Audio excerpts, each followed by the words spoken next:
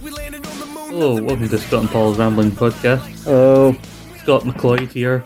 So as always, my good friend and co-host, Paul Brown. that's easy to say. Yes. I was going to say, I was thinking of a way to fuck that up, but even an idiot couldn't fuck up the name Brown. No.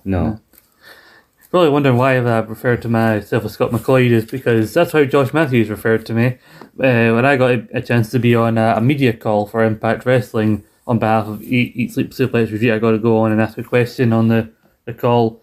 You hear that, Mr. Matthews? Learn your pronunciations properly. I know. He said he can't do fucking commentary, he can't pronounce names properly. Then again, I think Americans are used to the MAC spelling of McLeod. That's why he was replaced on the commentary team, because he can't do nothing right. Yeah. Matt Striker would have got it right. Yeah. D'Lo Brown maybe would have got it right. Well, I mean, I'm sure he would have. He was the champion of Europe for a long time in the 90s. He was, and he was an Intercontinental champion. I don't believe he was ever a tag champion, though, was he? No, but I'm thinking, like, remember his European title when he was coming out, like, tonight he's hailing from somewhere in Finland, or tonight he's from Berlin. Yeah. So as I thought, given that we're talking about Impact today, as we are wont to do every so often on this show. Every so often. Yeah, every so often. Well, there's so much to talk about, we just talk about all in the one place. Yeah. So for you, Cesar, they offered out the chance. So does anybody want to be on this call? It was a call with Josh Alexander. You're like, I'll do it. I think one or two people offered me up to do it because they know how much I like Impact Wrestling, and they're cool guys, people who do watch Impact. But one of them was on holiday, and the other one doesn't watch enough of it. So they thought, let's go do it. And I'll do it. There was a call the next day for with the Inspiration, formerly the Iconics. There are people to borrow themselves to do that call. One of the new guys, Tom, got to do that call. Unfortunately for him, he didn't get a chance to ask a question because he said there were people, even though you're only meant to ask one question so they can get to everybody, there were people on there fucking taking the piss with it. I've seen that. I've seen people taking more time when they're due at things. I've seen that at conventions. Yeah. There was a particular man at a convention when I was there a long time back now, talking to Michael Bain, or Bean, however you say it, the guy from Aliens and shit. Yeah. You know? And you talk about name pronunciation. I try not to say his name too much. I just say that guy from Aliens because I find it hard to pronounce that second name of his. But what is he famous for again? He's Kyle. He's Kyle from Terminator. And do you know, I found him so fucking irritating in that movie. I really did. He was meant to be, but alright. Oh, he was meant to be the sad, tragic hero, but I just thought he was a sad, tragic dickhead. Well, credit to Tom though, he was then on Twitter, like, during the call live, like, pointing out, here's what so-and-so said, and they asked this question, this is what they said. Which is better than what I'd done, because I just made notes during the call and tweeted it out afterwards for ASSR. So credit to Tom for being able to do it live and having the attention to follow along with it. But and credit for you for talking to Josh Matthews, Josh Alexander. Yeah, we got to talk to Josh Alexander ahead of his world title match at Bound for Glory. Basically, you got put in. You had to send this thing over saying what's your name, what media outlet are you from, and you send it off to them. And eventually, before the call's meant to start, they send you an email with a Zoom link. Yeah, and everybody joins the big Zoom call, and you're in it as a guest. You're credited as a guest, and you can click a button that says raised hand. So when you read it, that means you want to ask a question now, so they'll get through everybody. Yeah. And I wasn't sure if they'd even get to me, but I had a question in mind ahead of time. And so I was just waiting, and then all of a sudden there's this guy ahead of me. I can't remember where he was from. He was about to ask a question, and then all of a sudden came up, we'd like to, Zoom thinking about, like, we'd like to change your status to panelist. I was like, yes. Taken out of Zoom, reconnected, put back into Zoom. Basically, this is where what happens when they're about to get you to ask your question. Yeah. And then I have someone in the chat next to me, one of the guys helping run it, basically asked me, what outlet are you from again? And I mentioned it. Then I was a bit awkward because then after they introduced me and Josh did 2 attempts to fully say the name of Eat Sleep Suplex Retweet. And then I finally appeared on screen, but it wasn't the microphone didn't like immediately unmute. And which kind of caused a bit of a panic for me, but and I was worried because even though it was only a few seconds, I watched it back because the video version available on Impact's YouTube, on Facebook. Yeah, cool. And you can, from where I looked at it, it looked like Josh was kind of like waiting, but like Josh Alexander, and I felt bad for making him wait. Then watching it back, didn't seem as bad as he was just kind of like not knowing what to do while he was waiting for me, and I managed to get through. And he was very very nice. He's Canadian. They're always very nice. It's the law. Yeah. The law in Canada, And then, so I just asked him about working for New Japan, because he's appeared on their American show, New Japan Strong, once or twice, and I asked him about the Forbidden Door and if he wants to...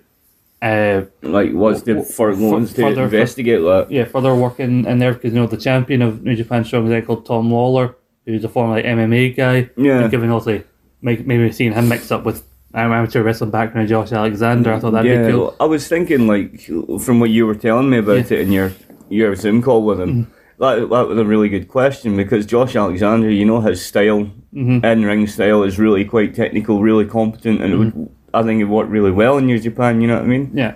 I got told afterwards by some people on the podcast that they thought that I asked a good question, because then he said he's actually never... I said, did you either want to work for New Japan or maybe go over to Japan and wrestle one of their main shows over there? And he said he actually never had a chance to work in Japan. Yeah. But it's something he's always wanted to do. And so obviously I think... So I got a good response, because obviously it's something he's interested in, so I got a good response back from him, and I was very nervously went, well, thank you, and good luck on Saturday, and he smiled and went, thank you, and I got quickly, just as soon as, no sooner had he said thank you, to then fucking they took me out of panels to put me back in. Was it a smile of, yeah, I know I'm going to win, yeah, I know I'm going to win because I'm a walking weapon? I don't know. I'm not familiar with that type of smile. There are many types of smile, but I'm not familiar with that type of smile. That's alright. Yeah, I'm winning it. I roll. Yeah. Walking weapon #1, man. I've been one or two people had asked about the Forbidden Door ahead of time, and whenever the words Forbidden Door came up before I got it, I went, oh god, please don't ask the question that I'm going to ask later on, because don't steal my question, because if you steal it, I'll have nothing. Then I'll have to think of something else. What brand of headgear do you wear? What type of walking weapon in particular are you? Are you a walking machine gun? Are you a walking hammer? A walking pointed stick. What if he had a pointed stick? Shut up! It was a quite good interview. He was asked about his X Division title run, and somebody asked him, what is your favourite match from your run at champion? He named the Iron Man match with TJP as the one he'll probably stand out. Yeah, that was pretty bitching, that match. I don't know if you heard this, but even up until a couple months ago, he was still working at a regular job. Yeah? Yeah, he was a construction kind of thing, but he's now fully... He's a full professional wrestler. Full-time professional wrestler. He said, I probably could have done it before, but it felt like right now, as when I was on that run as X Division champion. And somebody asked him, well, who do you think's going to win the triple threat? I don't know if he generally just because he likes him, or maybe he's just trying because he's another babyface, but he said Trey to win the triple threat. But that's prerogative. That's fair. I personally would like Phantasmo to win it, or Macklin. I don't anyone but Trey. Basically. Anyone but Trey. I appreciate Trey. I appreciate his in-ring work. He's very solid, but I just don't like him. I don't like him. Well, I rephrase that. I do not like his character. I'm sure he's a very lovely man. Yeah, the biggest shock of I put out a thread of tweets all be given the main notes and to saying this is what he said when he asked this question. He said this, or he said even if he is champion and somebody wants to come from AEW or Japan and they want to challenge him, I'll welcome you. Yeah. And he goes, I have respect for Christian, but I think the Impact belt should be on an Impact full-time guy. Yeah. But then the biggest thing I put at the end of it was the biggest news. He said how he'd celebrate with pizza. He said he'd celebrate with pizza with his family, and then he says he thinks pineapple belongs on pizza, and everybody was aghast. And don't tell me you agree with that as well. I agree. I love pineapple on pizza. What is wrong with you? That's it. The podcast is over. What the hell is wrong with you people that don't like? Well, it's fruit. Fuck, fruit is not on pizza. You. Technically, tomato is a fucking fruit, and it's on pizza. It's not a sauce. I don't have actual bits of tomato on my pizza. It can be on pizza, though. Yes, it can. So your whole argument about it's a fruit is fucked. Fuck you. Yeah. Pineapple on pizza is lovely. Sometimes if I'm ordering a ham and pineapple pizza, I order extra pineapple on my pizza. What is wrong with you? Love pineapple on pizza. Josh Alexander, Buddy Beard from Beard Meats Food. It's a fucking epidemic, this whole pineapple thing. It's an epidemic of freaks that don't like it. You're all wrong. You're wrong. No, I'm right. Call me a fucking freak. Didn't know who John Nord was. Nobody should know who John Nord is. John Nord is a prick. He Yes. watched the door while Vince McMahon got choked by nails. He's a prick. Yes, he did, and he is a prick. But do you know what? At least I know who he was. And now thanks to you, so the fucking I. Yeah, aren't you happy? No! I think I'd be happy if I went my whole life without knowing who John Nord was.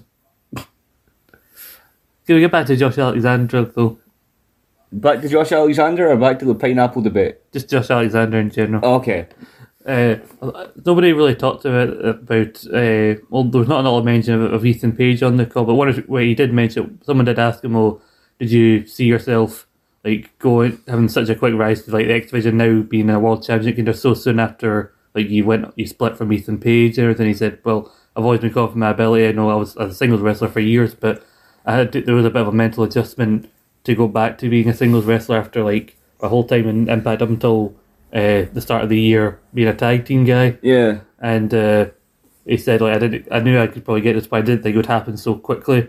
And if he does win, he'll be like, I think the 9th or so, somebody pointed out, 9th Triple Crown champion. And Yeah. I think he might do it in like one of the quickest times. Like, I think maybe AJ Styles may have done it a bit quicker than him, but It's still pretty cool. well, if he's near enough for about how quickly AJ Styles done it, then it's good company to be in. Yeah, and plus, if you think about it, you talk about his adjustment back to singles wrestling again. Also, what I noticed is a slight adjustment in his character, because when he was in the team with Ethan Page, Yeah, he always seemed like silent and serious. You know what I mean? yeah, He was not the mouthpiece of that team. He was silent, serious, professional in ring, and then he transitioned to singles, and he's got a lot more, character and a lot more talk now. Yeah. And I think personally, he did transition back into that sort of singles upfront guy really well. yeah. Because like whenever you've seen the North, it was always Ethan Page yakety yak yak yak and sitting there on the ring with his little smile, and Josh just standing there going, "Yeah, wrestling time, yeah." Well, I think it was a good dynamic, the serious one and the loud mouth. Yeah, of the group. the serious, professional, and the diddy. Talking about Ethan Page, I seen an interview with him like a couple of weeks ago, and he talked about like, leaving Impact, and he said actually he did like the taping in November, which took to the end of the year, and then he filmed the Karate Man stuff on his own. He said he filmed that in November, and his first appearance for AEW was like start of March at their first pay per view of the year.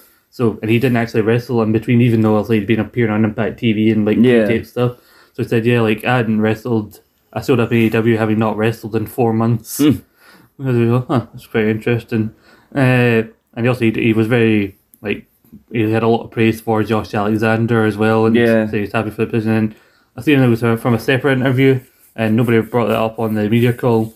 But there was a separate interview with Josh Alexander where somebody asked him if he did consider a reunion with Ethan Page maybe even for one night only as part of the North. He said, I'd only ever be part of the North again on one condition, and if it was against the FTR. Said if you tell us, we want you guys to get together for one more match, and it was against anybody else except FTR, I would not consider it. Yeah, so basically it's FTR or nothing.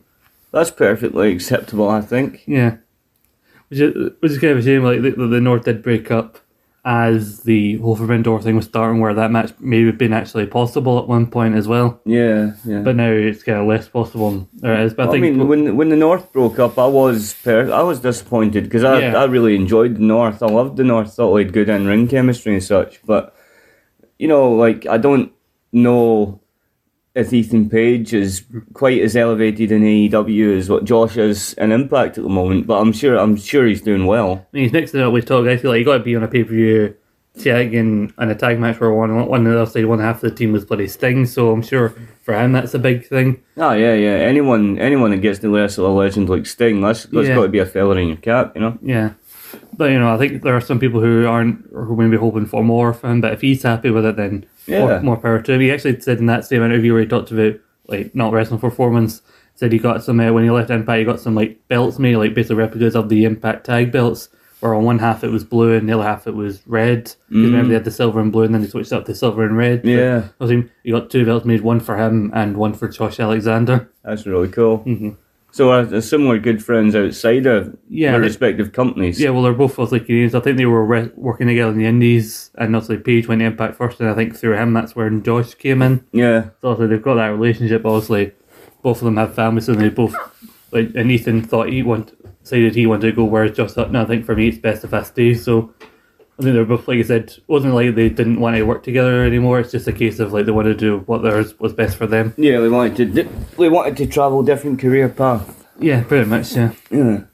I thought it was good to mention my thing off the bat because it was funny that you couldn't pronounce my name, but I thought it would also take us right into Impact because the exact opposite of what we did last time, where we were talking about movies and everything, and then just as we were about to get Impact, we got distracted again, and then after that point, I couldn't find a way to get fucking back. So, talking about traveling different paths, we went down one path, we couldn't get back the way we were going to go. We got lost. That's probably your fault. No, it was your fault. Oh, it wasn't my fault. Oh yeah, it's never your fault, is it? Never. Innocent of all crime. So I've got 3 real sections to cover, with a lot to cover in them. I want to talk about. That's how we're going to break down this episode of Making an Impact. And the first bit, we're going to merge the Impact World and X Division title happenings together. Because usually the X Division titles is the stuff I look forward to most, but now, given everything that happened with Josh Alexander, they're both really connected, especially the last month or so. Then we're going to talk about the most recent Knockouts Knockdown, which legit, 2 hours ago, I watched the main event. I finished watching it today. Yeah. Because I had other stuff to do. At least it's fresh in your mind. Yeah, it's fresh in my mind. By the time we talk about everything else, we get back to it. And the main event happened. What happened again? And then we're going to basically do our Impact predictions for Bound for Glory, and then talk a little bit about what's led to each of the matches. We are indeed. So let's talk about the World title and the X Division title. First, the X Division title, we had Josh Alexander taking on Chris Sabin. We did. And at Victory Road, the kind of semi-main position. I think it's what I thought for that. Because I think actually the Knockouts title usually takes that spot, but there wasn't any Knockouts title on that show. No, there was not. So also took that spot, and I really enjoyed the match. Also, I knew it probably wasn't going to be a bad match with the guys involved and everything. And oh no, it was a very, like I say, Chris Sabin's another one I have issue with, much like Trey. I think he's a great in-ring guy, very fucking good at what he does, but his character just bores the shit out of me. Yeah. He's boring to the point of irritating. I think Josh Alexander said multiple times in the press call that he's been wrestling for 16 years nearly. Yeah. I think Chris Sabin's been working before that, for a bit longer than that. So they're both kind of veterans, Sabin a little bit more so. And Sabin got to show that he could work a technical style, because it was a point where he was trying to work over Josh Alexander on the mat and everything, and which is weird because you don't get to actually see that. Because I don't think wasn't that I didn't think he was capable of, but we see him in the machine guns, the whole thing is fast paced, everything. Yeah. Constant double team moves and shit like that, and also he's in the X Division, which for most people the perception of the X Division is a lot of high flying in that, which he can do. But then it was nice to see him now kind of try and beat Alexander at his game, and then also Alexander being the bigger guy was trying to basically throw about Chris Sabin, to put it nicely. And I think he succeeded at that quite well. I think. Yeah. But I don't think as good as it was, the result was probably never in doubt. Oh no. Well, you weren't going to see Sabin win it. No. I don't think the run Josh Alexander was going to kind of end like that. At least I didn't think so going into it. No. And they've said that in kayfabe that it was Sabin that kind of influenced his decision to go where he goes next, because I think they said afterwards he's the one that when he whispers in his ear, then he's basically telling him you've done everything you can as X Division champ. Go for option C. Yeah. Which I think would make sense. He would tell him to do that in kayfabe, because Chris Sabin also did option C. He won the title even 2 weeks, and then lost that. But at least it's somebody, he got that advice from somebody who's done it. Yeah. Plus, it frees up the X Division title for Chris Sabin to have another shot at it against someone he might actually be able to beat. Because he wasn't going to beat Josh. No, he was not. Didn't feel like anybody could beat Josh on the run he was on. No, it did not. It did not. Josh was solid. Josh still is fucking solid. And then we had the main event of Christian Cage taking on Ace Austin. Now, remember you're very much behind the idea of Ace Austin being the Impact World Champion, and I am as well. I just didn't think it was going to happen here. Yeah, it's funny you bring that one up now, because I'd actually said to Brian this past week. Like, I'm starting to get a little bored. Like, the sheen is starting to come off Ace Austin for me because it always seems like he's gonna do it. But he doesn't. You know, he always comes out and he always is a big mouthpiece and whatnot, and oh, I'm going to do this and I'm going to win this one. Oh, it's inevitable. But inevitably, you always lose. Yeah. The inevitable coming up short of Ace Austin all the time. And I strongly believe that eventually we're going to see some severe friction between him and Madman. Because I believe, like I say, I'm annoyed with Ace always coming up short. And I'm also annoyed at the fact that Madman, in my opinion, is horribly underutilised. Yeah. You know, horribly. So, like, I was surprised the other week when he actually came out to his own music. I was like, oh, fuck, I forgot he had entrance music. You know? Yeah. It's getting ridiculous to a point now. I think Ace, weirdly, he's capable of being the world champion, but they keep putting him in the position to be maybe at the wrong time. Yeah. Because, like, he was in the 5-way at Slammiversary last year, and they could have put him on it there, but they wanted a good guy to win at the end, so they put on Edwards. Who eventually lost it to Eric Young. You know? So, like, they insist on putting on a good guy only to put it on a bad guy. Well, I think most companies don't really usually, unless there's a real story behind it, to do bad guy beat bad guy, and Edwards even having the match with Eric Young was because he beat up another good guy in Rich Swann. Yeah. So that was, whereas Ace Austin wouldn't give a fuck about Rich Swann. No, he would not. So I don't think he would really be keen on giving Eric Young a title shot. And rightly so. So then he goes to the tag team ranks. I really thought they should have pulled the trigger on him and Madman as tag champs at last year's Bound for Glory. Yep. And then he also wins the X Division title. That's good. He's always cool in the X Division. He holds it only very briefly, only lose it back to Josh Alexander. Yeah. And, like I said, like if this was like leading into Bound for Glory, like Ace Austin v Cringy, I'd say, oh yeah, definitely Ace is winning. But this is the month before Victory Road. I went into it with an open mind. Maybe they would swerve us and have a rematch at. Because also at the time I think we'd actually mentioned option C as an option for Alexander, but we weren't sure if they'd actually do it because, I think the last guy they did it with is Brian Cage. Yeah. A couple of years ago, and then before that, it hadn't been done since like 2016. And I think that was Eddie Edwards actually that did it. So there you go.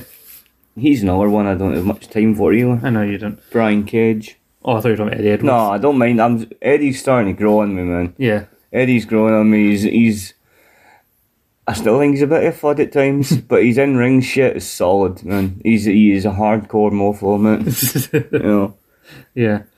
And I enjoyed in recent weeks seeing his stupid, scrawny little wife getting a kick in two. Because she, out of all the people at Impact that irritate the living piss out of me, top of the list is that fucking wife of his. Top of the fucking list. I laughed when Morrissey and Moose beat her up. I laughed and I laughed and I laughed and I went, ha! That was funny. If you're annoyed about hearing Paul say that, well, that's your business and it's his opinions. Don't come at me. Yeah. But yeah, I have nothing, I'm sure, in reality, much like every wrestler. Well, not every wrestler, there are some dicks. Much like most wrestlers. I'm sure she is a fantastically nice woman. But as I say, her character, I should always preempt that with, well, I always mean the person's character, like wrestling character. And her wrestling character gets on my tits. Yeah. You know, because, she always seems to be getting her nose involved in something that didn't exist before she got her fucking nose in it. I don't know, like, if I actually want to even go out with Eddie and Sammy before their match with Moose and Morrissey, once again, sticking her damn nose in shit she didn't need to. Well, once ago she said, "Oh, I don't trust Sammy Callan." So, like, what exactly are you going to do? You are tiny. Your arms are as thin as Mr. Burns when they try to give him that injection. It goes right through his arm. Yeah. Like, and these two men are like 7 foot. Well, one of them nearly 7 foot. The other one's about 6'5" or something like that. What exactly are you hoping to achieve against these two? As Brian says, Morrissey reminds him of a giant, scary Edge. He is. If Edge took one of those like mushrooms from Super Mario Brothers, he would become Morrissey. Bloop, bloop. But no, he's like a giant, scary Edge. and he's ginormous. But back to the match we were talking about, Ace Austin and Christian. I do Yes. think I'd agree with you. Like, he has had quite a few chances, and he has talked about it a long time. Like, he is running out of time to be the youngest Impact champion. He is, because eventually he's going to be too old. And I think certainly Tess. I think even though Tess is technically the current youngest champion right now, I think even if he wins that and he's older than she was when she won it, they'll still say it's him because they don't want to talk about her. They They want to don't want acknowledge to her. talk about that. They don't want to acknowledge her.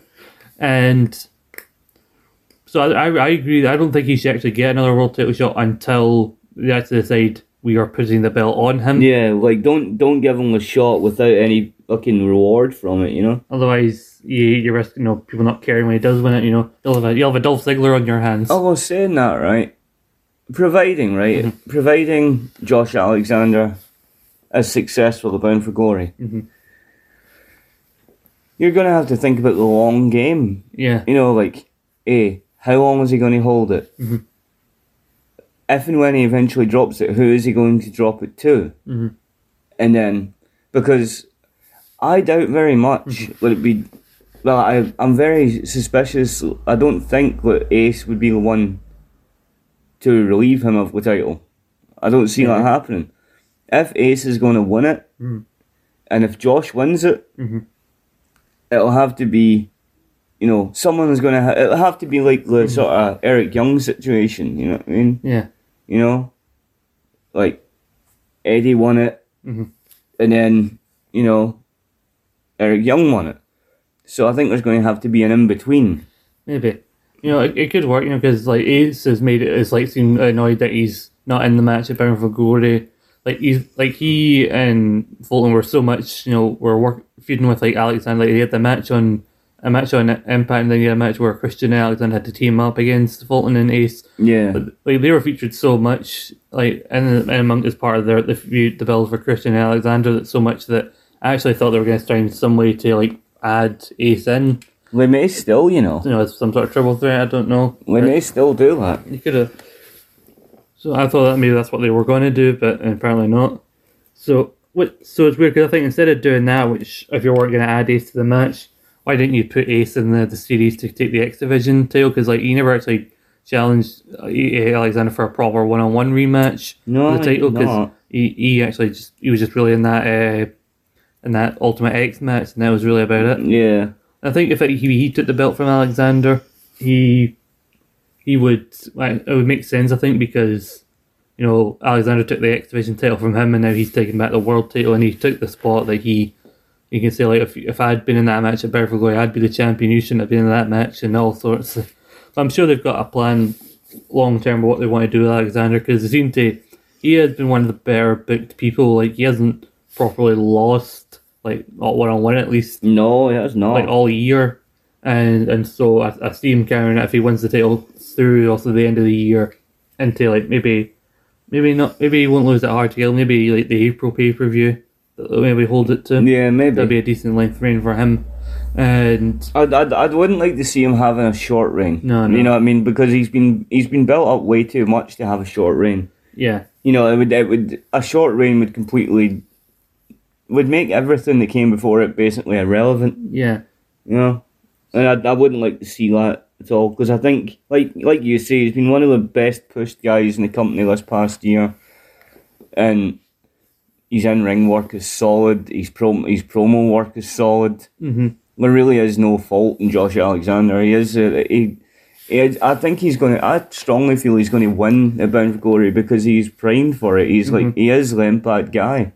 I think he's the most naturally built like contender they've probably had in a long time, or any company's really built. Yeah. Him and Impact and like Hangman and AEW are the two most naturally built babyface like challengers for a major world title that wrestling's had, I think, in a long time. Yeah. And it's nice to see that. And so like him holding it all the way at least April next year, if he wins the title this Saturday. And like I think the show is tonight if you're hearing this when this is meant to go out. And then like whoever pins him mostly is going to be made to look like a big deal, so it has to also be believable when they do beat him. So obviously, but let's actually talk about Ace v Christian, because I was looking forward to the match, because I just had a feeling when the match was made official for Victory Road that these were two guys that were going to like work well really together. Work it, yeah. Yeah, and they really like do like you have Ace setting up for the fold and Christian spears him. What's funny is there's a point where Fulton gets like sent away by the referee, and like Ace kind of tells him to go because he doesn't want Ace Fulton to kick him a fuss and possibly get him DQ'd. And then there's a point where like the ref's distracted and Ace kind of gets a cue, and then Fulton kind of comes back and swimming through the crowd and just gets a cheap shot on Christian. I'm like, and then he just disappears. I'm like, how does a guy Fulton's size just suddenly appear and then disappear without this referee knowing? Because he's magic. He's gone. Just like that. You just go, ta-da. Then Christian, you had fucking Ace doing that like card thing between the fingers, which always makes me go, ooh.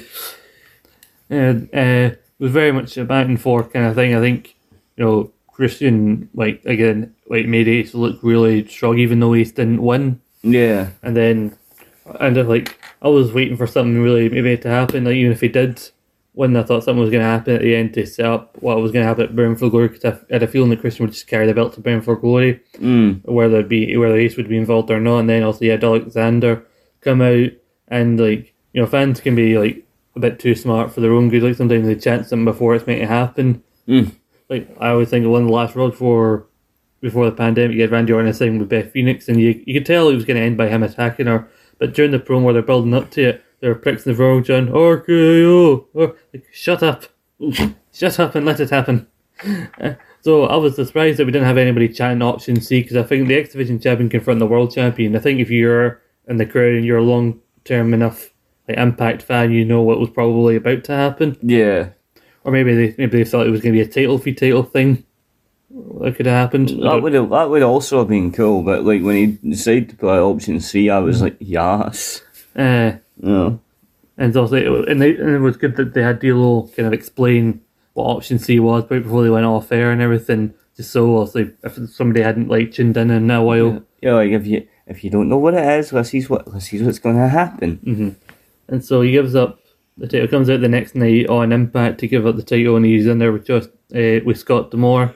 And he talks to me. 6 years ago, I was recovering from neck surgery. I didn't think I'd ever wrestle again, and here I am now. And then out comes Christian, who I think Christian knows that also Alexander's the guy that Impact want to be their the face of the company now. He's going to be Mr. Impact.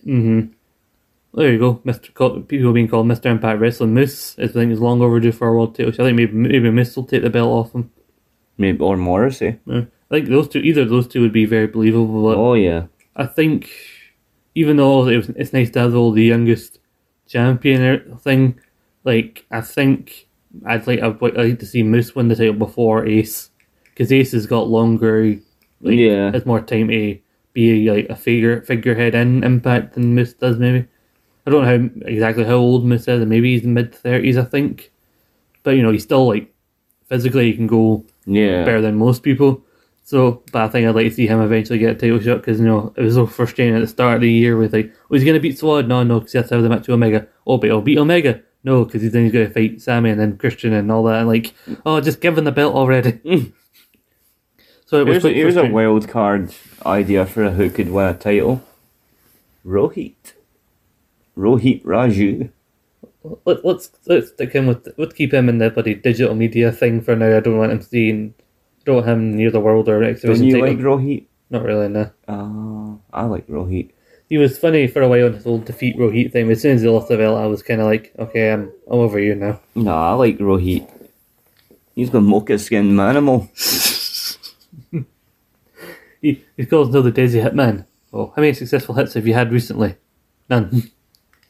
That's why he's the mocha skin manimal. We won't talk about him being the Desi Hitman. He's got it on his fucking gear. I know, but for a while he had mocha skin manimal on his gear. Anyhow, so the thing about Christian is I think Christian's now, and I think Christian's actually better as a heel than he is a babyface. And so Christian's kind of playing up more the de facto heel of this feud. Christian misbehaving himself and being a pissy little bitch. Yeah, saying you thought your career might be over, my career was over and everything. He goes he's basically warning him, do you really want to give up that belt? You got a good thing going as X Division champ, but you could walk out with nothing at at Bound for Glory if you face me. And then Josh just goes, I think you've made this decision much easier. And he hands the belt to Scott D'Amore. Yep. And then you have the thing where he claimed, oh yeah, I've watched Josh Alexander for a long time. I keep up with wrestling. I knew what was going on. And they show this thing from a convention where someone else says they want to see him face Josh Alexander. Goes like, who? Oh, I know, I've seen that. I don't know who that is. So, and then Josh Alexander calls him out on it, calls him a liar and everything. So, yeah, I think also, like, given that he's the Impact guy, I think Christian's probably just going to go back to AEW as soon as he's dropped the belt. I really hope so. He probably is. Because he's rumoured to be fighting Adam Cole at Full Gear, which is early November. That may be good. That is good. Which is weird because he's been like in tag matches recently, and he's been on the losing side, but notably, which is good for Impact, is he's not the one in his team getting pinned, which is cool. So yeah, he's gonna put Josh Alexander over, hopefully, and I think we've both given away a prediction for that, but we have. But I think it's the best possible match you could have had here, because also I think Alexander was a prime candidate, but even when Omega was the champion, but like having then someone like Christian come in, like the idea it's still, even though he has respect for Impact, he's not a full-time Impact guy, so now the belt's coming home. And so Alexander gave up the title, and they decided to have a series of triple threat matches with the winners of those triple threats fighting in a match at Bound for Glory. I was going to say before that though, Victory Road, there was kind of a display of like the guys that still have Next Division ahead of this tournament, to kind of show like, even though Alexander's not going to be in the Next Division, here's some of the other guys we do have. We had Jake Something versus John Skyler, Laredo Kid, Black Taurus, and Trey. And I remember watching the match, it was very like fast paced, everything, like obviously it was announced the day of, but it was a case of like, here's a bunch of X Division guys, look at how good they are. And what was weird is that like one of the guys in the match event for Glory was in, like it was won by a guy who didn't even progress in the tournament for the X Division title. Like Laredo Kid won the match. The weird like belly to belly / like Spanish Fly move. And I think it was interesting because I think we'll see more of him because he was in one of the triple threats, but like you thought, oh well, maybe they'll give it to Jake Something because he's coming off that match with Josh Alexander, or they'll give it to Trey or even Black Taurus, but they gave it to Laredo Kid, which I thought was quite interesting. It was. I mean, much like you, I haven't seen a lot of Laredo Kid, but from what I've seen, I like what I've seen. Yeah. I don't love what I've seen, but I like what I've seen. Really? Yeah. And so, like, he was in one of the triple threats. It was him versus Trey versus Alex Zane, who had a very brief run earlier this year in WWE's, like, NXT and mostly 205 Live. It was Ari Sterling, he was called there. And then he's back as Alex Zane. And I think he's pretty cool. He's got the weird, like, Jeff Hardy, has, like, purpley hair. Yeah. Then a triple threat. Another triple threat was Macklin, Petey Williams, and Black Taurus. Yep. And it's basically the match from Victory Road, except you're swapping out the one at Victory Road had TJP and not Black Taurus, because TJP's fallen off the edge of the earth, apparently. Yeah. He's not been in Impact. He's been appearing in New Japan Strong and everything, but he's been packed away in the boxes with the rest of Swingers Palace. He's been packed away like, you go until you learn about masks. And well, the match at Victory Road was good, that triple threat, because you had like because you had Peter Williams at the Canadian Destroyer on TJ, and then Macklin basically sneaks it behind him, hits his like driver thing, and then pins TJP, and we basically had that finish in the Black Taurus match very similarly.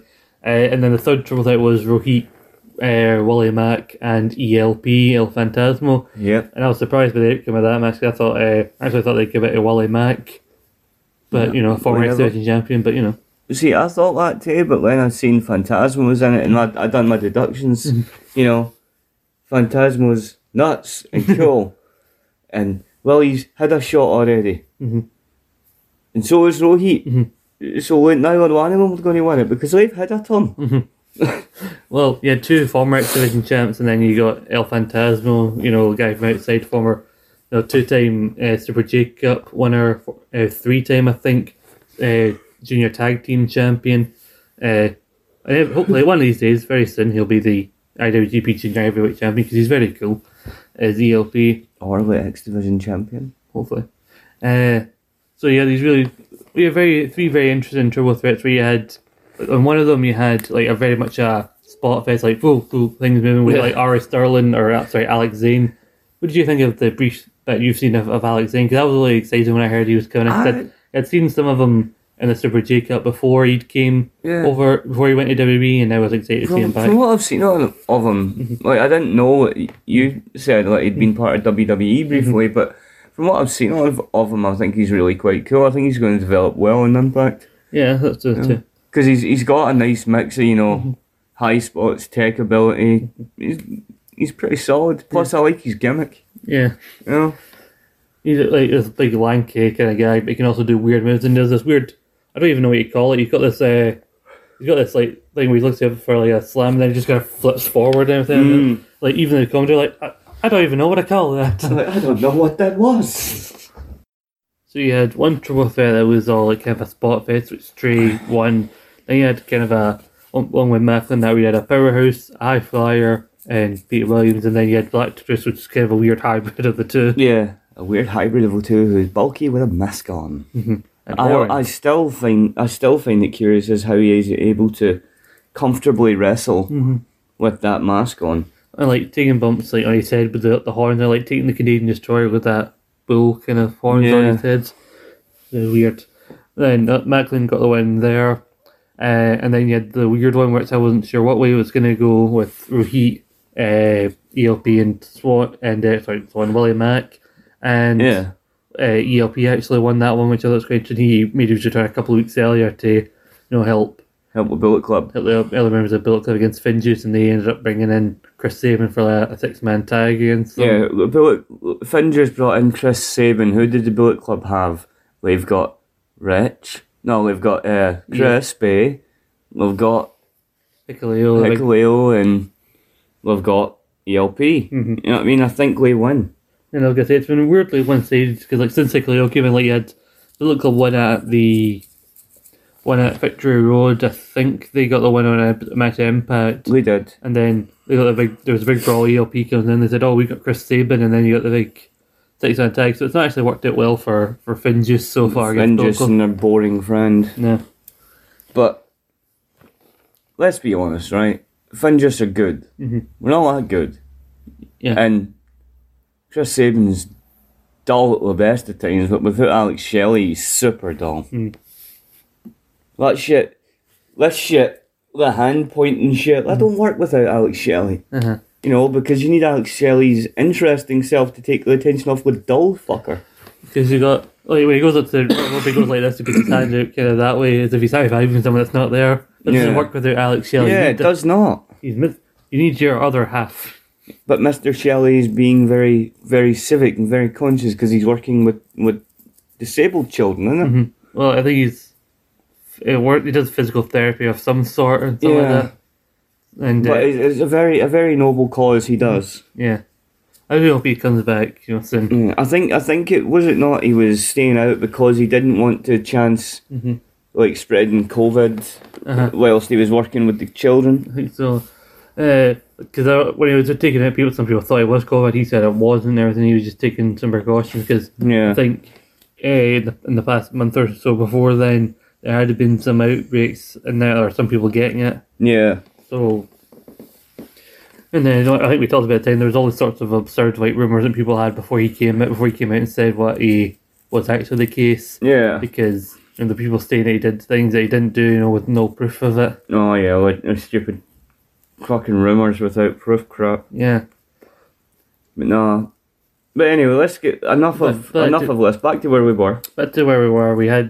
So we've got the triple threat set for Brentford. We'll talk about our predictions later on, but I think it's having ELP inserted there, even though he's a New Japan guy. I think it's created an interesting dynamic because I thought it was weird that Chris Bay wasn't the guy for Bullet Club to be put into the triple threat. Yeah. So that choice has made it very, very interesting. I think. Okay. Do you have thoughts on who's going to come out on top in that one?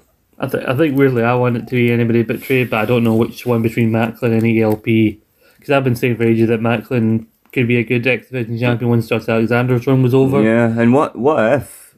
I mean, you talk about guys that could easily challenge Josh Alexander if he does indeed win. Macklin. Because McIntyre's actually not actually. So about he's properly not lost. He's one of the only undefeated guys in Impact right now. He's not lost since his debut. I think if he's not going to win the title, at least don't have him be the one that gets pinned in this. No. In this triple threat, if he's not going to win it. But the idea of again actually building somebody on the roster. But then again, I just love how much a dick ELP is. Yeah. But yeah, I love ELP too. I think he's a nutbag. He's just a dick. But he's such a cool dick, you know what I mean? I mean, that whole ring entrance. Mm-hmm. Do you know actually the thing that annoyed me this past week on Impact? Got his cool entrance and shit, but he came out to Bullet Club music. It doesn't work. Doesn't do. Yeah, it doesn't work. I don't know how you describe his music. He's very headbanging, technical. Yeah, it's like EDM metal or something. It's insane. I mean, I was drawn to the guy. See the minute he came out when we were in the pandemic era. Yeah. And he was taunting fans who weren't there. Mm-hmm. I was like, this guy's a nutbag, I like him. I think he did a thing in New Japan where, also in Japan, they're allowed a limited amount of fans, but they can stamp their feet and clap their hands, they can't make verbal noise. Yeah. And they've only once or twice made noise when they've been caught off guard or something, and one of them was because of ELP, because it was another wrestler, El Desperado, and he grabbed El Desperado and started ripping his mask out, and the fans went, all gasping, and he just immediately turns to him and goes, "You're not allowed to do that." He's such a dick. He's a cool dick. Yeah. All of Bullet Club are cool as fuck. Mm-hmm. I'm kind of missing that Jay White guy. Because I know he's probably busy and doing his other thing, but I liked him too. Well, the interesting thing is that we're actually recording this before the next episode of Impact. We're recording this on Thursday. So we could see more Bullet Club on the show, but we don't know yet because it's Bay and Hikuleo versus Finjuice this week, and the winner faces the Good Brothers at Bound for Glory for the tag titles. So I really hope it's Bay and at the minute we don't know who, because if it ends up being Bay and Hikuleo, I could see some other Bullet Club guys coming in to try and cost Good Brothers titles. Well, having said that, I mean, the ones that would make sense would be the Guerrillas of Destiny, but this would be 2 days after the finals of the G1, which they were both in, so I don't know if they'd get over to the... Because at that New Japan Resurgence show, they had the Guerrillas of Destiny basically come out and kind of square up to the Good Brothers. Correct me if I'm wrong here, right, but there is many members and offshoots of the Bullet Club. Well, Bullet Club is kind of like the NWO in a sense. Anyway, and a minute you got your current group, there's a subgroup called the House of Torture. At the minute, they're basically the ones that if you remove them from Bullet Club, would be fine without them. Yeah, for the most part. But you look at supposed Bullet Club members. You've got the Good Brothers who are they're not official Good Brothers, but they're living off being in the Bullet Club. Yeah, you've got Finn Balor who was Bullet Club, and you had fucking even AJ Styles with Bullet Club. Yeah. So many people. I mean, if somebody like that turned up in Impact, you'd fucking shit, man. You know what I mean?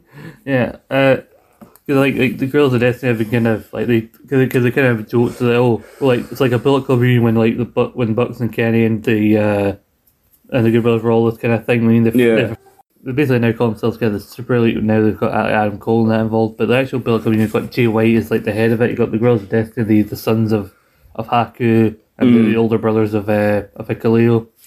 And they basically confronted the Good Brothers at that New Japan LA show, basically, because they've been like, "You guys aren't fucking Bullet Club. You haven't been Bullet Club for a long time."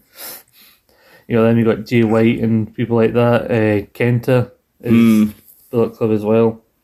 And then you got Bay and ELP. And got Taiji Shimori, who's ELP's tag partner. I'm sad. Why has he not made an appearance in it? He's a former. Before he went back to New Japan, joined Bullet Club. He was an X Division champion in late 2017, early 2018. He's cool. Bring back Ishimori. give time, Scott. Give time. But we'll talk about other things here because I think we talked about everything we need to with the world title and the X Division title. We'll come back to it with the terms of our predictions. Christopher Daniels randomly rocked up for a match with Madman Fulton. The explanation to which I don't know. I don't think has ever been explained. Just because he can. Because he's a former Impact guy. And because he's the fallen angel. I'd like that to be a bigger deal than it was, but it kind of was a weak thing and then it went away. I'll be honest with you all. Christopher Daniels just now looks like a businessman. Whenever he walks out, he looks like he's coming out to shout at his kids. This is Taiji Ishimori here. I'm going to show Paul a picture of Taiji Ishimori. The Bone Soldier. How old would you say that man is? I don't know, 30 something? I think he's just about to turn 38. Jesus. I know, he's better shape than I am now. Look, come on, he's a pro wrestler, man. It's not hard. See, hold on. Here's a photo of him. Like, see? X Division champion as well. Yes. So there you go. Anyhow, so both he and ELP have a chance to be at one point X Division champion in Impact Wrestling. So there you go. But, we move on to Knockouts Knockdown. That came out. That was the most recent Impact Plus special, October 9th, that went down. Opened up with all the wrestlers, male and female, gathered in and out of the ring. And a 10-bell salute to sadly departed Daphne. So they had the Memorial Monsters Ball match for earlier on, because she was the first woman to be in a Monsters Ball match back in 2009 against Taylor Wilde, and then they did a mixed Monsters Ball match where they had... I think with Daphne teaming with... It was either Stevie Richards or Raven against Taylor Wilde and Abyss back in 2009. And you had, Taylor Wilde, I was thought weird she wasn't there, but she did a video thing before and said, I can't be there, but she talked about how much she and Daphne got along, and she reflected back on it, no matter training can train you for not to hurt when you dive off this platform through a table, when she was her doing that to Daphne. And then it's like I was scared of doing the thumb type, but Daphne had no fear and everything, so... Yeah. I mean, I can't lie and say that I know a lot of Daphne. Yeah. I only know her from her unfortunate passing and the stories that have been told about her. But from what I hear, I definitely plan on watching back some of her, matches over the years. Because she sounded like a cool chick. Like I said, we briefly saw her at Starrcade 2000 when she was in the corner of Crowbar when he had that match with Terry Fung, and she was mixed up with David Flair and all sorts of people, and basically did whatever was asked her just so she could get on the show. She wasn't in WWE, but then she went to TNA, had a run there in the late 2000s. Yeah. And again, she was doing stuff that not a lot of people were doing, she was competing in Monsters Ball matches and all sorts of things. And at that time, because Abyss was known for the matches, so whenever a Monsters Ball match came in, it was oh shit, some really violent shit's about to go down. And so they managed to have that match here. And they also did the campaign, kind of an honour, that and the tag me in, the idea helping both fans and wrestlers, talking about opening up and talking about mental health and everything. Talking and there was lots of wrestlers there like Moose, like Morrissey, a lot of people from in and out of you had Jericho there. Yeah. Mick Foley was there. There's quite a few people. A rare glimpse of Rosemary without her makeup on. Yeah. That threw me a bit because I was like, oh fuck, that's Rosemary. I was like, huh. Which is weird because I think there's been her and Ali, who used to be an Impact were good pals, and Ali used to do these vlogs, and whenever Rosemary was in it, she'd always try and cover her face because she didn't want people seeing her without her makeup on, and then there she is here with this. But I think it's a good thing because it just shows how serious they're taking the message they're putting across. You know what I mean? It's not about character; it's about the person, Yeah, and this whole thing I'm this when I'm in the ring, but behind the scenes what you don't see is this. And Morrissey mentioned what he started from, and that's been well documented. And Moose talking about his anxiety, which was a shock. But it just goes to show you, doesn't matter how big or how popular you are, you can still have your issues. You know what I mean? It's good to see those wrestlers, both men and women, coming out and bringing it up. Yeah.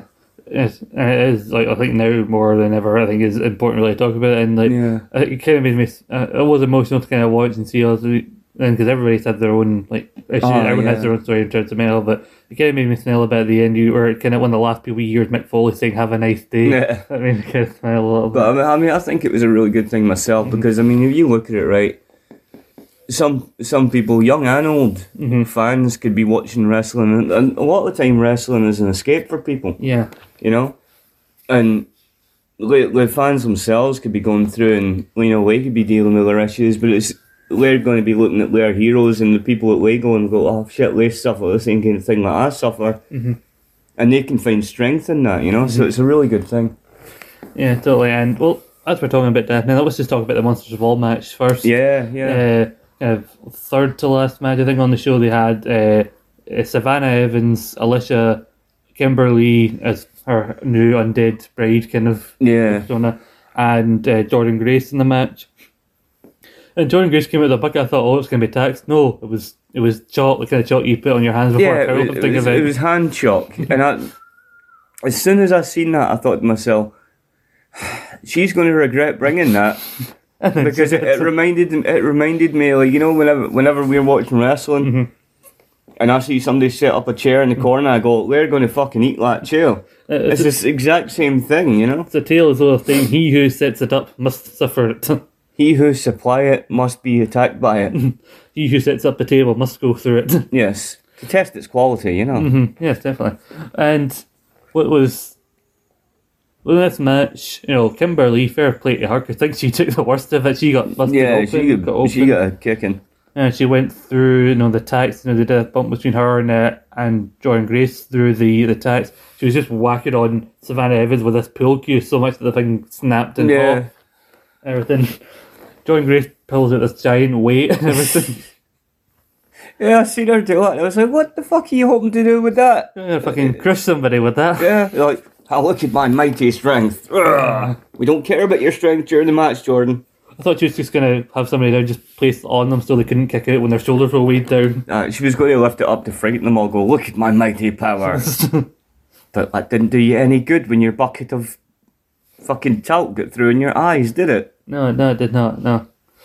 Should also mention, by the way, the commentary team, it was an all-female, like they had regional referees. They had Melissa Santos, the wife of Brian Cage, doing the ring announcing. Veda Scott and Mickey James were the commentators. I like Veda Scott. Oh God, I did like Mickey James. I didn't like either of them. The only thing in that whole event, right, that annoyed me was the commentary, because I thought the commentary sucked ass.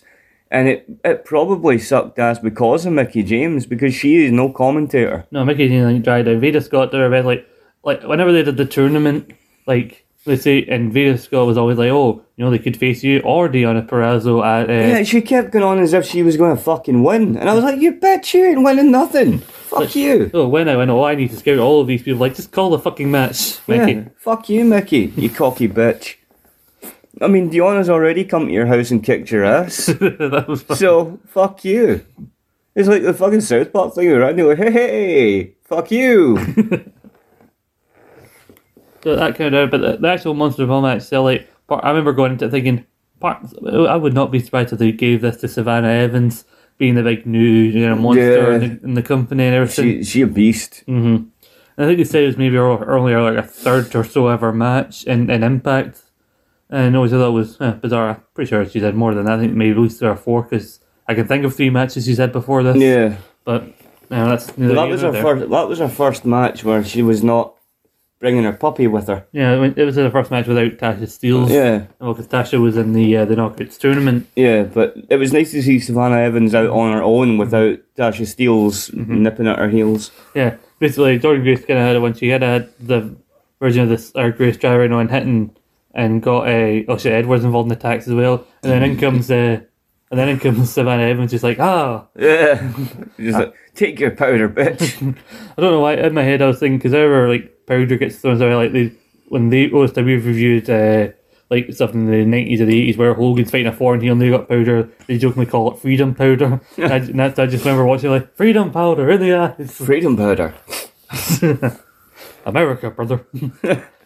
And then Savannah Evans picked on, but looking again, as I said, fair play to Kimberly. You had her getting hit by Alicia Edwards with Kendra, the kendo stick with barbed wire wrapped around it. Fucking Alicia, man.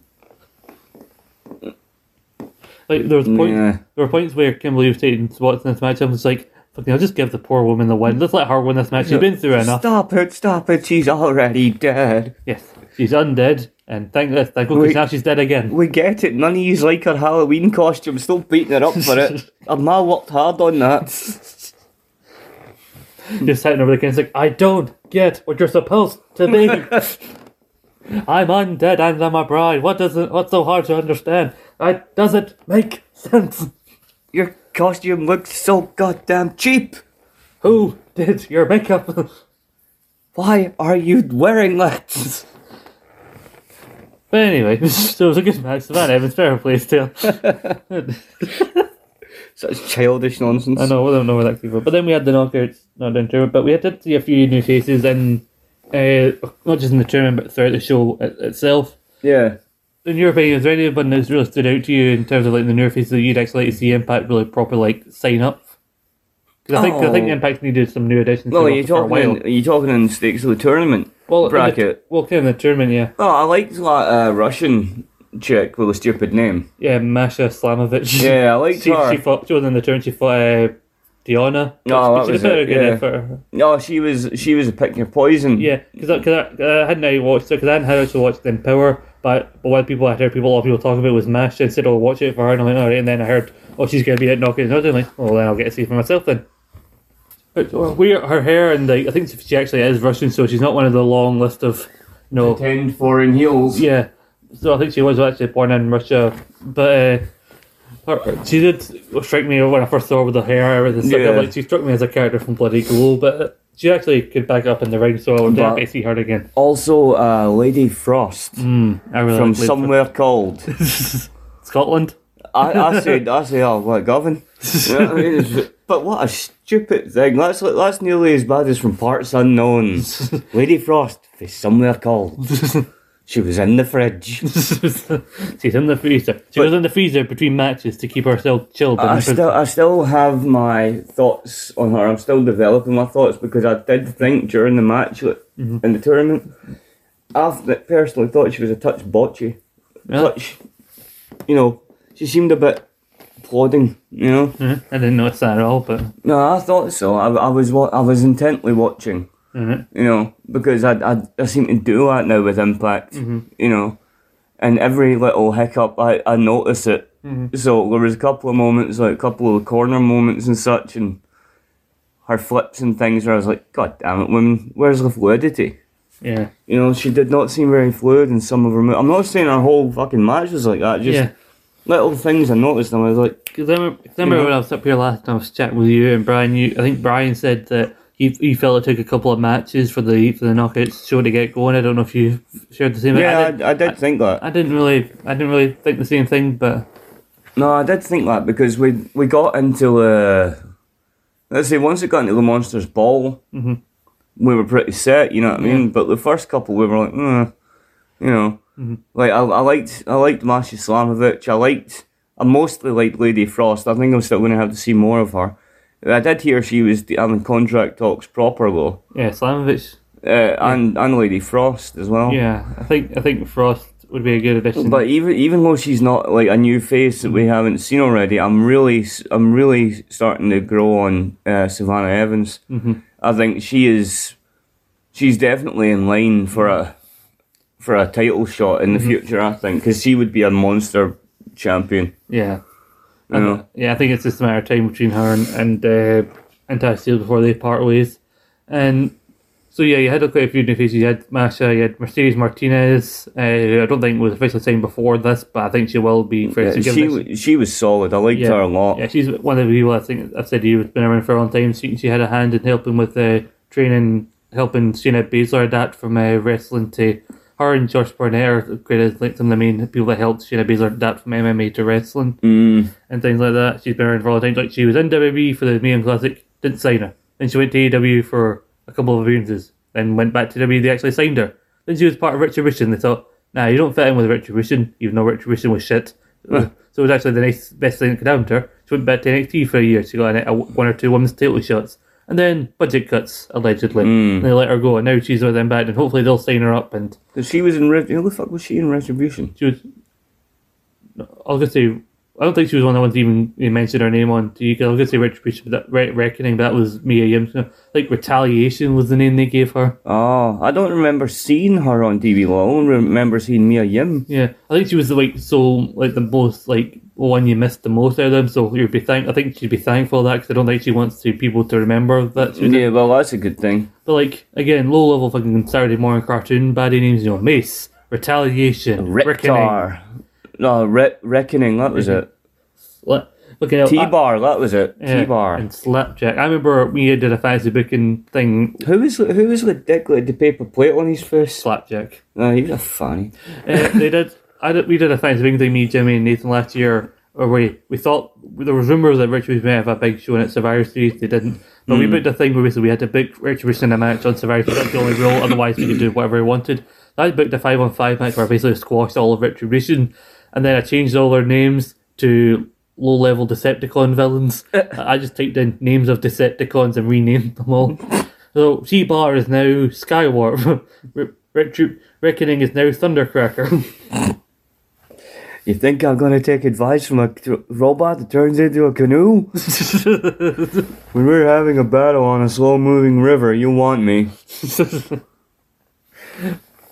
Yes, Slapjack, of course we will. Like, reminds me of that Tower Bean joke where he's doing like, what the hell is with that skiing machine in the gym? Like, what am I training for the day? There's a blizzard. Like, I have been training for this. I will go get help. You'll be no use for us that day, rowing machine man. I love Dara. Yeah. So you had her. So her, I think, Lady Frost as well. I think she's maybe Renee Michelle as well. She was in the tournament as well. We've seen her in the Knockouts tag tournament before. Yeah. Yeah. She was alright. I get she wasn't the smoothest in ring, I don't think, out of all the new. Mercedes Martinez did win the whole tournament. The tournament was, I don't know if maybe because I was watching bits and pieces of the impacts in between the two shows where my main focus was making sure I watched Victory Road and Nuggets Knockdown. So I don't remember the tournament having that much promotion on TV, but it was announced as basically an 8-woman single night tournament. Yeah. Winner gets a future Nugget title match, basically face the winner of the Bound for Glory match after Bound for Glory. Yeah. So I'm assuming turning point maybe. Can I just say, if by some fucking miracle that Mickie James actually manages to cheat her way to a win, Bound for Glory, because she's not going to win it legit, because Deonna's going to kick her fucking skull in. But if she somehow wins that match, Mercedes Martinez, she'll kill her. Yeah. She'll kill her.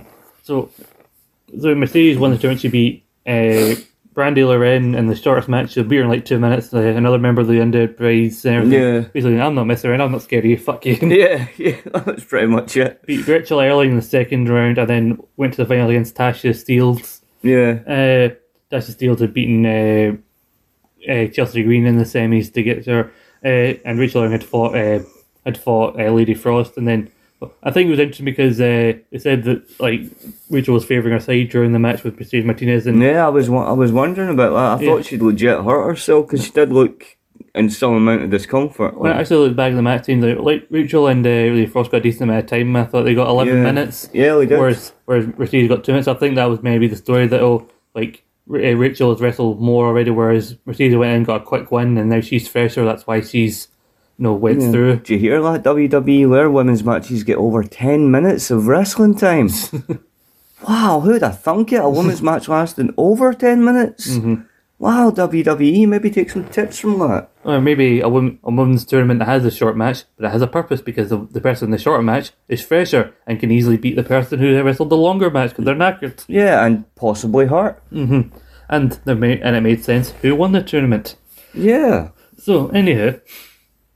But yeah, so then Rachel Erling loses 2 series. But I actually thought, I know Rachel Erling hasn't been one of your favourites, and I've been kind of... I refer to her as the potato. I've been so on her since she came in, but I actually thought this is the best she's looked. No, she looked solid. Yeah.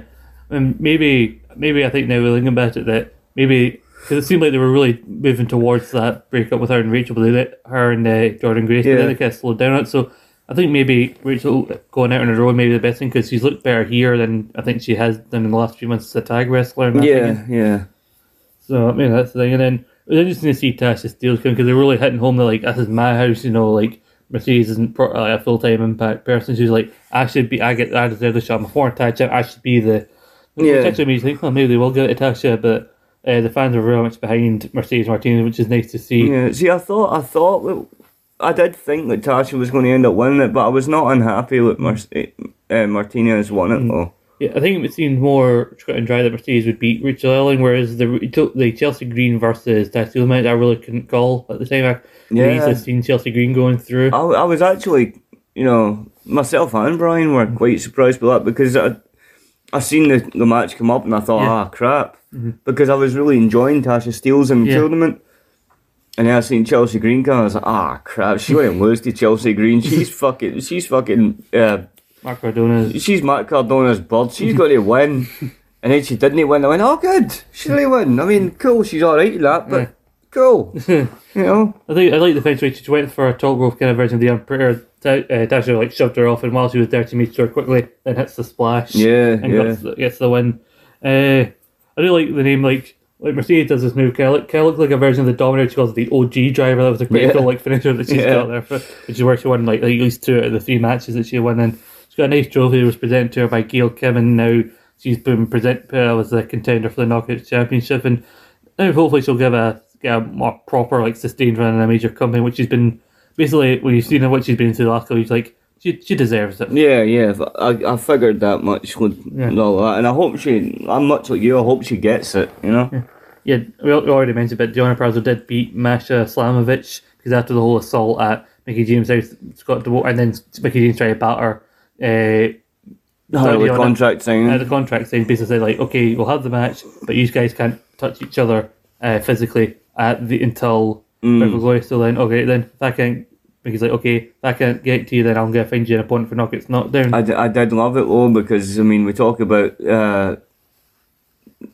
she'd picked Masha Slamovich for Deonna, and that was no contest really. I mean, nothing against Masha Slamovich, but she wasn't beating Deonna. No, not this close to Bound for Glory. But then Deonna comes in after Savannah Evans wins on, I think it was on Impact she done it, or was it at the Knockouts tournament? Well, she did win the Monsters Balls, I know that. Yeah, but she came out on Impact and she went and said, hey, why don't you be my poison? So now, on this week's Impact that we've still to watch, Bitchface has got to fight Savannah Evans. Let's hope Savannah Evans breaks her into tiny little pieces. I do not foresee a good time for Mickie James. I hope not. Because she is really getting my blood up. I mentioned, I think, the PWI, like the 500, kind of, they did the male one to you, 500, basically it's based on like kayfabe accomplishments. So like if you win a lot of titles, or even if you don't like them, then they maybe put quite high. They lose their 150 women's wrestlers, and Deonna Purrazzo was number 3. Nice. In the top 150. Number 2 was a Japanese women's wrestler whose name I will not even attempt to announce. I will bitch it so badly that we'll get cancelled. I believe Bianca Belair from WWE was number 1. But what's very interesting is why she won the Royal Rumble. She won the main event at WrestleMania. Fuck her. Again, kayfabe, and really doesn't mean anything. But even though I say that, Deonna number 3, number 4 was Britt Baker. So the Impact Women's Champion, 1 space higher than the W Women's Champion. And Thunder Rosa was number 5. Yeah, but you know, Bianca Belair should not even have been in the top fucking 6. She sucks. It's your opinion. So, and her stupid fucking braid. A nice thing that happened at Knockouts Knockdown is that we had the announcement Awesome Kong going into the Impact Hall of Fame. That was awesome. And then what's nice is she came out, she kind of made it more about Daphne and Honor and her, and took them into the thing about the Monsters Ball and the Tag Me In kind of campaign. That was solid. So that was kind of nice that she was like quite selfless and everything. She's been out a wee while. She officially made a retirement at Empower. She officially announced it there. Yeah. She was a bit. She's been busy, focusing more on acting. She was in Netflix's Glow. Which was quite interesting. So, I think it's quite nice because if anybody was going, because they were teasing like somebody going into the Hall of Fame. I thought, I'd heard actually before I watched it, they announced the next Hall of Famer. I thought, maybe they'll announce Daphne as the Hall of Famer given everything that happened. Then it would, no, it's actually Awesome Kong. I'm like, that makes sense. Oh, that's awesome. Yes, that's awesome. Yes. There you go. There you go. That was a nice moment. I mentioned, so the fans liked her, so I think Mercedes more of a kind of a tweener, lean closer to face than a heel. So I think her winning the Knockouts tournament would have been a good main event. I mean, as good as it is for the Knockouts tag title to have a prominent spot, and end the show with a title match. If Deonna's match was going to be like a non-title thing, fair enough. But and Dicky are really over. In execution, even though it's not a bad match, I enjoyed it. I did think it was more the match with the influence that closed the show was felt more like an Impact main event than an Impact special main event. I get you. It's kept fairly short. They had Crazy Steve and and Black Truth there to keep Caleb away. Yeah, everything. and eventually chased the little dude away. And then you had the weird shit double team finish of that version of the stroke that they do, which then the referee's not there to make the cover, and then I think Rosemary hits the spear on Madison. I don't know which I one think it was Madison. Yeah, Madison. Oh, now they did the whole thing taste like Ba a couple of weeks ago when they bit Fala Ba. In the match, she grits Madison in the corner, she's biting her forehead, and the crowd start chanting, "Tastes like rain, tastes like rain."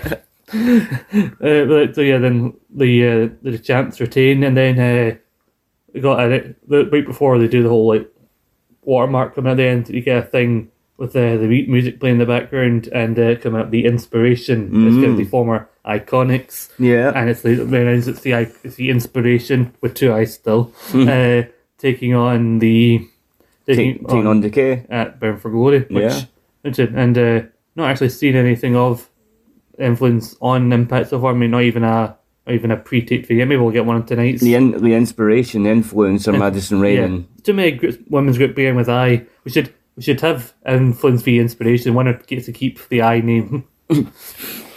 Anyhow, but there's not been really anything of them like in the build up to. Maybe they'll do like a pre-tape thing tonight. But like, it's nice that they got the opportunity to actually sign when because they said they were interested in signing because like they are not like U.S. citizens because like I think.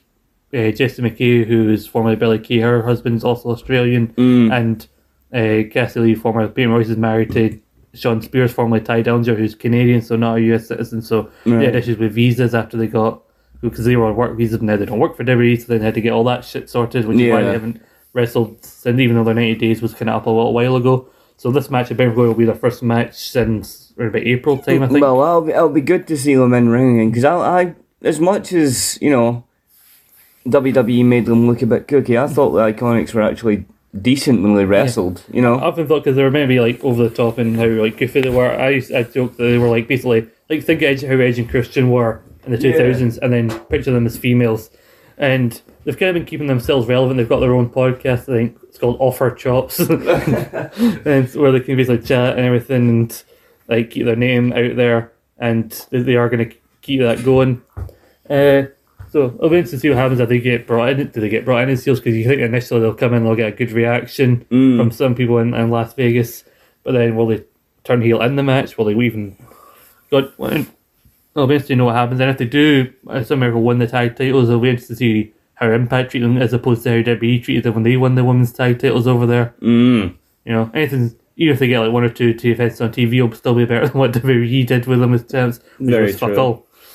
And I must say, like, women, knockouts, knockdown aside, and just talking for Bound for Glory, I'm actually, like, so stoked for, like, what's going to come at Bound for Glory, because I know it, that way sometimes you know a pay-per-view is coming up, and you know in your heart it's going to be good. Yeah. I know Bound for Glory is going to be good. I don't know what's going to happen, but unlike WWE, I'm excited by not knowing what's going to happen. You know how I know, before we get to the proper predictions here, how I know it's going to be good is because... It's not WWE. Well, no, it's because it's not in Skyway Studios, it's in Sam's Town. I don't know how much different the size of the venue is. It's sold out. Yeah, and it's officially sold out. They said they might give away some like extra tickets after production's finalised, i.e. they need to figure out how the stage gets up, because sometimes in a venue you need to take away a certain amount of seats for the stage set up, which is going to happen in wrestling. It happens with music as well, because depending on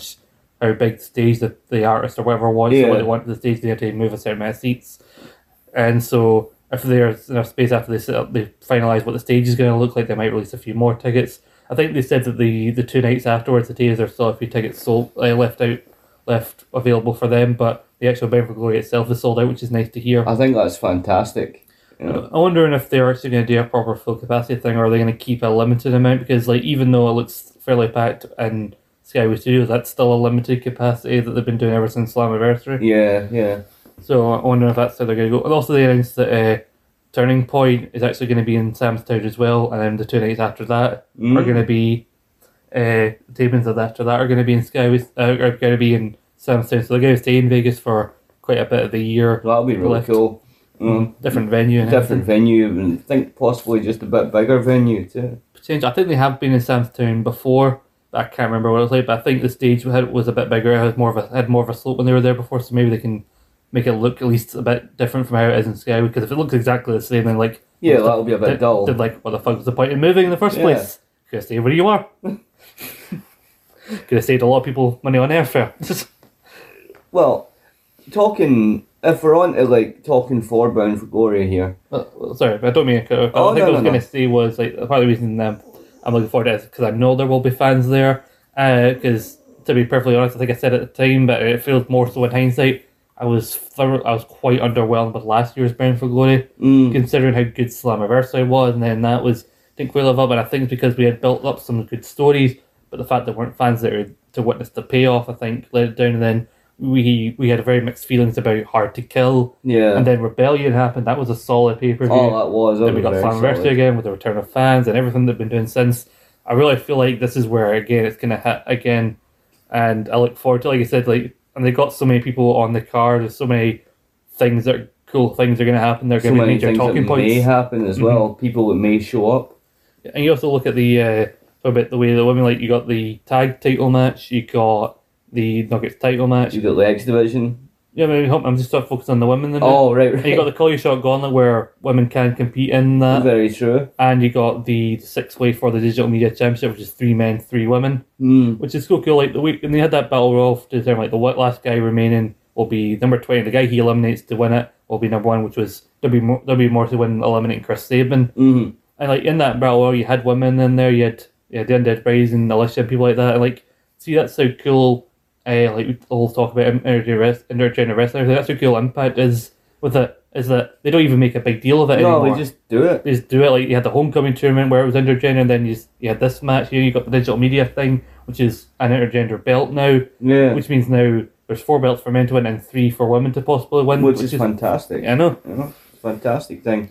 Impact do their intergender shit properly, but like you say, not making a big fucking deal of it. They just do it because they see their women not as women wrestlers. They just see them as wrestlers. Yeah, and plain and simple. Like we talked a lot on the Knockouts, no doubt, about how it was the Knockouts years before WWE, like in the mid 2000s and everything, pioneering like how women in America could be represented in a company and like take opportunities and show what they could do. And we see what they've done in the years since, and what they're doing with intergender wrestling now.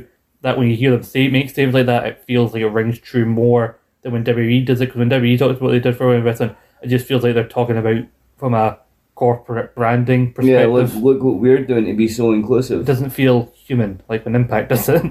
Yeah. It doesn't feel quite human. You mean it doesn't feel human when Impact does it, or does it feel human when WWE does it? Yeah. When Impact do it, it feels human. Yeah. So there's that. So were you going to say something before I was talking about that? I was, but then I got lost in your point, and it was a good point, so I'm happy I did. I got a couple of random bits of news, really, partly before we probably go into Bound for Glory. I know we're talking a lot, but the stuff we're talking about. Ace Romero finalised his release from Impact Wrestling. But like I said to you earlier, I think that was an amicable thing. Yeah, I was actually listening to him on a podcast. It was Desert Island Grats, is a thing called it. Do basically the wrestlers, people appear on. They pick 3 wrestling matches to take on a desert island with them. All right. So basically like Desert Island is but for wrestling, and they talk a bit about their career and in between each match. I believe I have not got to the bit where he took his 3rd match, but so far Ace has picked what I think was Nakamura v Sami Zayn from TakeOver Dallas 2016. Shawn Michaels v Undertaker WrestleMania 25, and he's. For his 3rd match, he's not made his decision yet, but he's going to choose between either Rock, Hogan, Mania 18, or Shawn Angle, Mania 21. Ooh. The last bit I heard in the interview with him, he also had to pick a movie, an album, and I looked at him. The last bit I heard was him choosing Braveheart for his movie. Cool.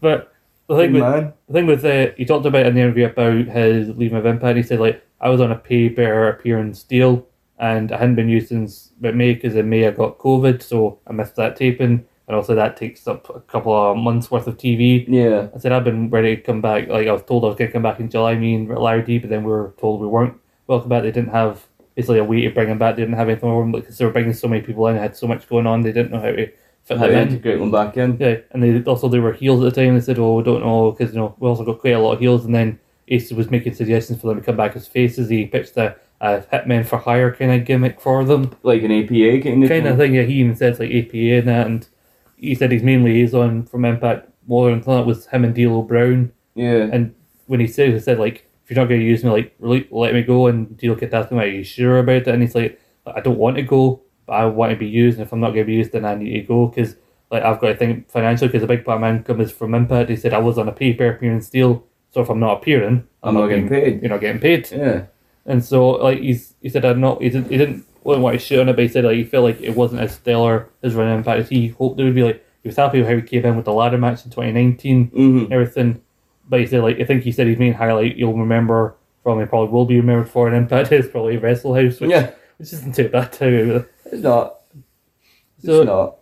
He's also he probably hoped from you got the sense he hoped for more when he was time in Impact, but you know he's not like shitting on them. No, he just like I say, I think it was reasonably amicable. He wanted to be paid, and if he like you say, if he wasn't being used, he wasn't being paid. Yeah. Larry D is still under contract. Don't know what's happening with him, because it's kind of weird that he was taken off TV as well. Yeah. Even though he didn't have COVID, but.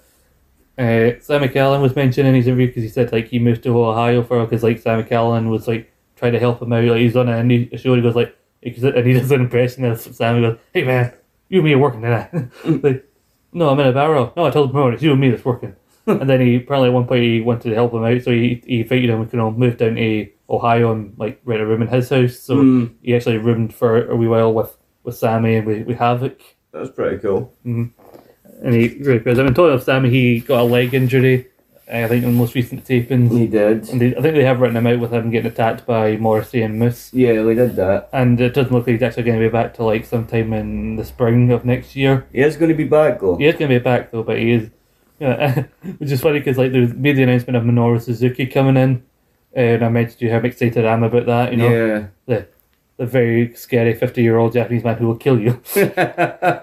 I've seen a post the other day, someone said he's as old now as Gerald Briscoe was during the run as the Stooges, like the start of that run, and yet he's still kicking ass. And he's going to be at the tapings post Bound for Glory, and Sam McAllen saw the announcement and said, like, fuck it, even if let me tape up my broken leg, I'll wrestle him on one leg, let me fight Minoru Suzuki. So I bet he's got to, like, Minoru Suzuki's coming in just as he's been taken off TV with an injury. Yeah.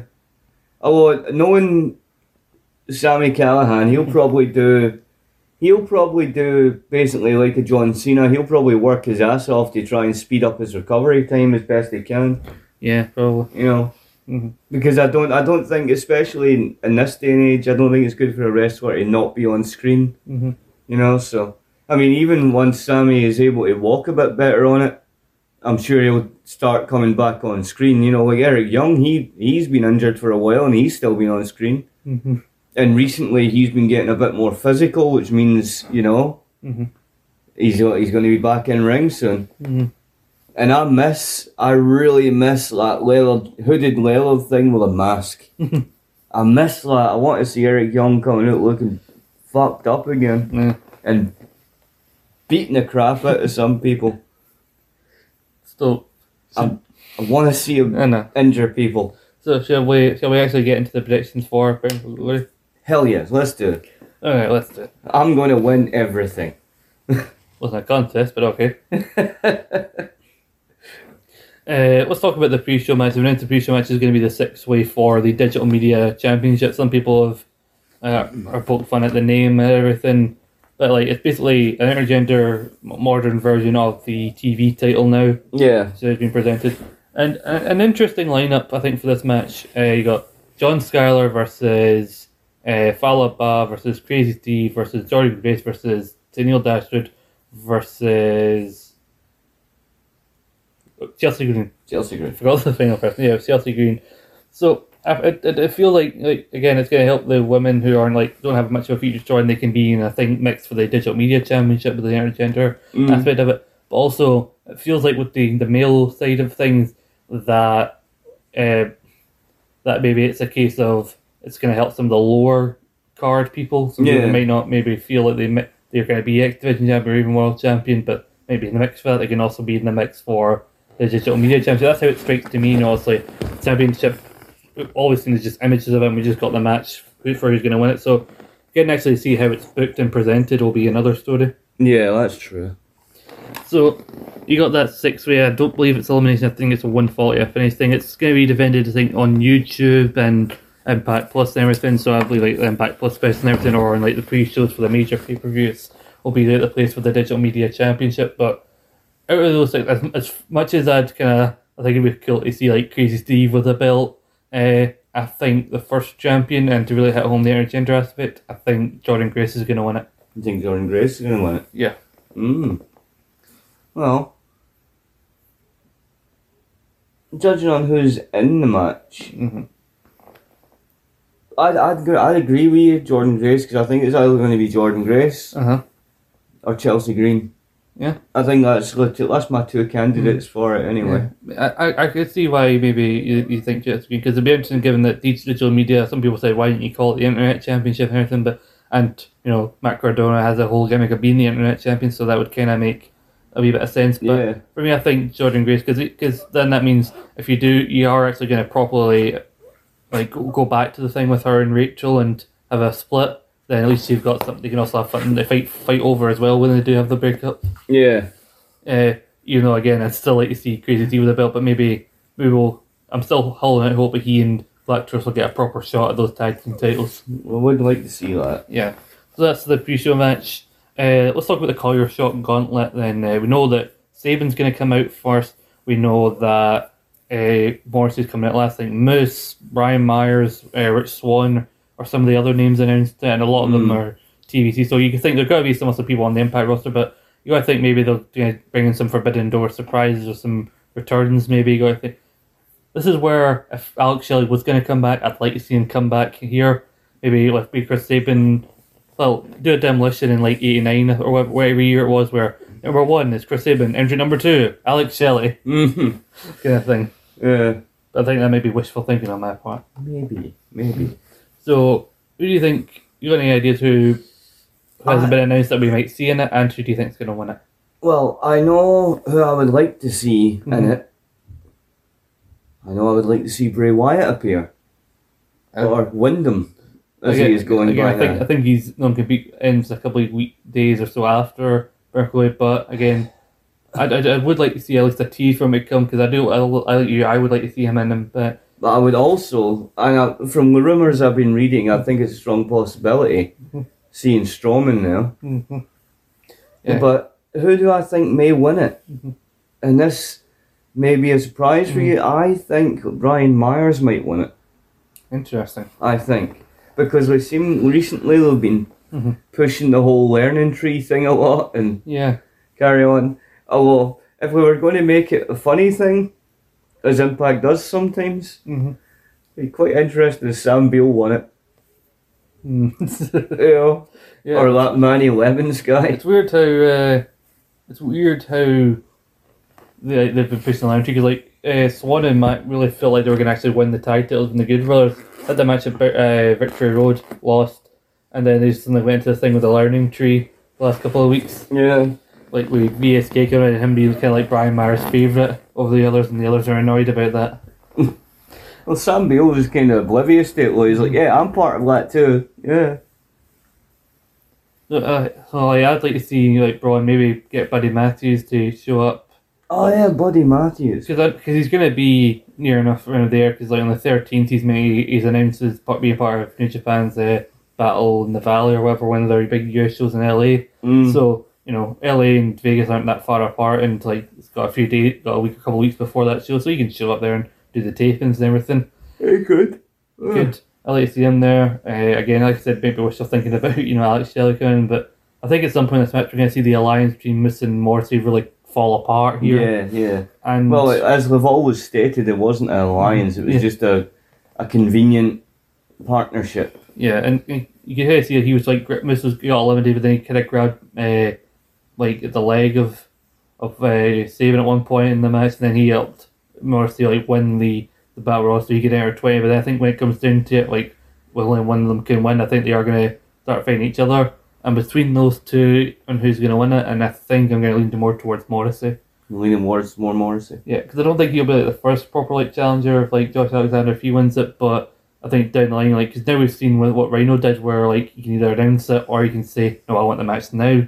But Yeah. like having like just Island have a Seth Stuyvesant and then just have Morrissey say like, well, I'm next in line because I've got this bloody big Yeah. trophy and everything. And they said I've been wanting to see that match for a wee while now. That Morrissey Alexander and Morrissey. So yeah, I'm going for William Morrissey in this because he's a big little lad and he's coming in last, so he's got the advantage going He's in. got the advantage, but we're fine well that coming in last doesn't always guarantee you're going to win. Mm-hmm. You talk about the partnership between Moose and Morrissey breaking up. Moose could very easily cost Morrissey his shot. I think a couple of people, last couple of people who have won the Clay Shot Gone Left come in, and when the first people who come in. So I think it's about time that somebody towards the end won, because like Rhino won from night number 1 last year. Better not be fucking saving. I swear to God, it better not be saving. We're talking about Rhino. Will he or will he not be the mystery partner of Heath to take on Twilight by Design? I really hope not. Why not? Because I like that Rhino is all weird and violent by design. and as much of a plucky ginger as Heath is, I don't want him to succeed. But who, if not Rhino, who? Who will be his partner? Who will be his friend? AJ Swoggle. AJ Swoggle. Yeah. I don't think that'll help him against fucking Dina and bloody Big Joe Doran. You don't know, he could bite their ankles or something. So you think that AJ Swoggle meant to try and gnaw at the massive ankles of Joe Doran? Yeah, topple them like a big fucking tree. But I think it's going to be Rhino. It has to be. It's too obvious not to be. But do you think we're going to get that thing that I always enjoy, that double swerve where Rhino come out to be all friendly with him and then beat his ass? I think that might be cool. I don't know. I don't know what's going to happen there. He's so plucky and likeable and ginger as Heath, but he's such a tool. Oh, he's so likeable, but he's such a tool. Like, it's so conflicting that. Yeah, he's a likeable tool. I don't want Violent by Design to be, negatively hit at like just because of that wee titty. I don't want them to lose because we've lost a couple of significant feuds, and I don't want them to lose a feud with Heath. I know. I mean, you've got Doring, who's massive and psychotic. You've got Dina, who's kind of big and psychotic. You've got EY, who is, in my opinion, only a ball hair away from being back in that goddamn ring. So, I think I remember a couple months back I was so convinced, coming down for Gordon, and that's when they'll lose the tag team titles. God, how wrong I was. Yeah, you were wrong. But no, I hope that Rhino does come back, and I hope that he does the double swerve on Heath, because not just that, but I think maybe I'm in the minority here. I think that would be an interesting thing. Heath comes out and he's like, "Oh great, I got my partner back," and he's cool, and then Rhino just goes nuts on him. I think it's going to be kind of a different one where I think he's going to say, "Oh, it's Rhino," and then Rhino doesn't come out, so it's basically 2-on-1, and then Rhino finally comes out and he makes the save. So I think it's going to go well for Heath. Rhino comes out, does the double turn on Heath, stays loyal to VBD, and then somebody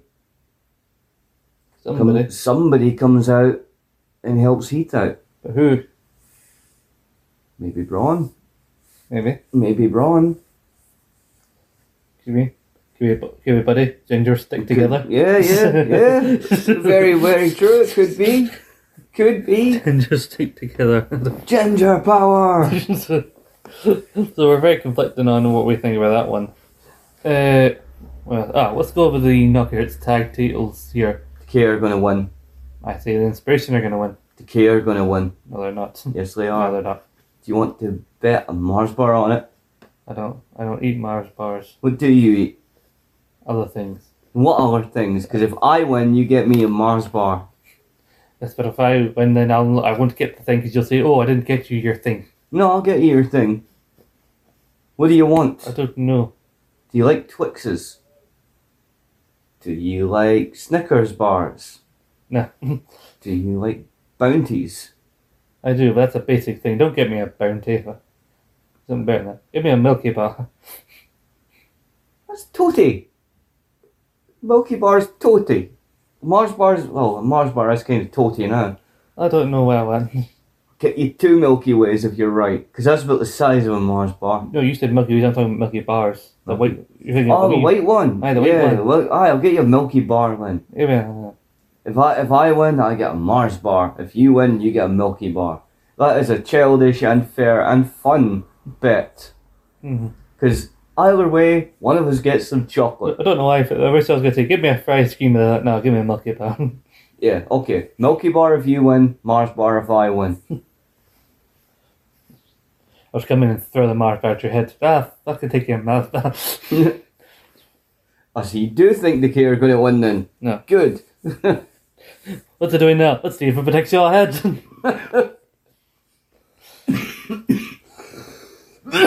But no, we're opposed on that one then. Yeah, we are opposed. We appear to have reached an impasse. Yes. I'm just thinking it'll be very interesting, the fact they've announced that right off the bat and then having this match. So maybe they've got some sort of plan for them. I don't know, but you don't know about. But well, I'm happy to see where it goes. So there you go. That's opposed on that. I think we can agree that for a while I did think it was possible to give Mickey the belt, but then the Knockouts Knockdown happened, and the way she was on commentary, and then the fact that Martinez is waiting in the wings. I think Martinez beating Diona, I'd be okay with. Yeah. Because inevitably, even though I don't want it to be Mickey, Diona is as good as she is and good as a heel she is. She's got to lose that belt very soon, though. Yeah, she got to lose it soon, but she ain't losing it to that old boot. So yeah, I think that's it. We go from we're opposed on to one we're agreed on. Yes, Diona's going to kick her ass. And now we're going to go to one that we don't even know what it's going to be. Well, maybe we'll put it in a post or we'll put it on Twitter once we know who's actually won it. But first off, who do you think actually wins the No One Contenders thing, and do they actually beat the Good Brothers for the tag titles between Finjuice and Bullet Club? I believe, my personal opinion, if we're talking this week's Impact plus Bound for Glory here, Bullet Club are going to win. Both. I'd like that because you can kind of tie that into, because Jay White's still in the US. Yeah. Even if the GOD aren't, so Jay White showing up again to help them out, because it was him that brought Chris Bay into Bullet Club. And again, you can continue this whole kind of between promotions thing between Japan and Impact about, Good Brothers not being in Bullet Club but feuding with the actual members of Bullet Club. Yeah. Because if they lose the belts, and then Chris Bay and Kilo can stick around the US for a while because they're mainly working on New Japan Strong, so they'll be about to defend the belts. That frees, then with no belts, that frees the Good Brothers up to go over to World Tag League, which starts on the 13th of November. For the New Japan Big Tag Tournament, they can mix that with the Guerrillas of Destiny, and more importantly, takes them off Impact for about a month. I know, that'd be great. They've done fuck all since they beat. They did fuck all since they won at Victory Road. They did a weird thing. Oh, we're on vacation. We're taking a well on vacation. No, you fucking you haven't earned fuck all. Yeah. Well, very quickly, a lot of people were hyped to see them come into Impact, and they're happy that they've got a chance to do stuff after they got released. And it's very funny how much everybody has turned on them. They have worn very thin. Very quickly. Belt humping freaks. Let's think, what else do we have? We've got the X Division 3-way, ELP, Macklin, and Trey. Anyone but Trey. Trey. Trey. A lot of multi-person matches with title implications on here, which is interesting to see. Yeah, but Macklin, yeah. El ELP. Fantasmo, yeah. Trey, nah. As much as I'd like it, I don't think it'll be ELP, so it does seem like I'm just going because personal elimination, but I would be okay to see it, but I'm going with Macklin. As long as ELP doesn't take the goddamn pin, as long as Trey gets annihilated by Macklin and Phantasmo, and Macklin again, then a little bit more by Phantasmo, and then finally gets pinned by Macklin, I'm good with that. So, who are you going with? Phantasmo or Macklin? I'm going with Macklin. I think I'm going to my heart says Phantasmo, but my head says Macklin. As much as they've got kind of been featuring the Bullet Club, I couldn't see the Bullet Club walking out with tag belts and X Division belt, because we at the time recording, it's not even a guarantee that Bullet Club will even be in the tag match. So they will be. Well, okay, but it's not guaranteed. We don't know yet. We're thinking about the future here. But nah, no. But nah. Nah. But nah. Nah. Bullet Club are going to win. Are they? Aye. I'm going to win everything. I'm going to have a quick look so to make sure we haven't missed anything. So while you talk about in the meantime, why don't you talk about why you think that Josh Alexander should and will win the Impact World title? Well, Josh Alexander should win the Impact title because, first and foremost, the Impact title should be on an Impact guy. Mm-hmm. Secondly, I personally believe he's fucking earned it. You know, he's done fantastic since he went solo. Mm-hmm. He had a great, in my opinion, slightly short run as X Division champ. Would have liked to see him hold it a little longer. He did fit quite a lot of defences and oh, he did, and some fantastic defences of that title too. But he had a great run with the X Division Championship. He's more than proved his ability in that ring countless fucking times. I just believe he is the man to take the Impact title forward. Mm-hmm. I mean, I think he is. If you're looking for a solid Impact guy, company man, Josh Alexander, the title should be on him. I just looked up there. There's 8 matches, including the pre-show, so that we have covered everything else. And it's weird how 8 matches, including the pre-show, yet this whole card still feels just so stacked. Mm-hmm. I was like, yeah, I agree with everything you said. Josh Alexander has felt like, again, the most organically pushed guy to win back the Impact title. So, you know, you got to strike when the iron's hot with people. Indeed. And I'm hoping that you just I think that what you really need to do here is basically book him the exact same way you were booking him as X Division champion, just with a different belt, just in main events. Don't mess with the fucking system. Leave it as it is, because he doesn't need any frills and fucking whistles, man. Just keep him as is. Go with what's worked, because the last thing I want is to have what happened to him, what happened to Rich Swann happen to him, because I was behind Rich Swann all the way up to win the title. As soon as he came, by the time Turning Point came, I'm like, I'm kind of changing my tune on. Yeah, I'm kind of finished with you now, you diddy. The shine's worth like a child who asks for something and gets it at Christmas and gets bored after 10 minutes of playing with it. Yeah, I don't want him as champion anymore. He did 5 minutes ago, yeah, but I don't now. I changed my mind. He dances too much. He did in Victory Road. It still didn't win. Yeah, but so I agree with you, Josh Alexander to win the title, and hopefully there will be much rejoice. Yeah. And I just tried to look up there Sam's Town, all the details I could find on a quick search is about it as a casino.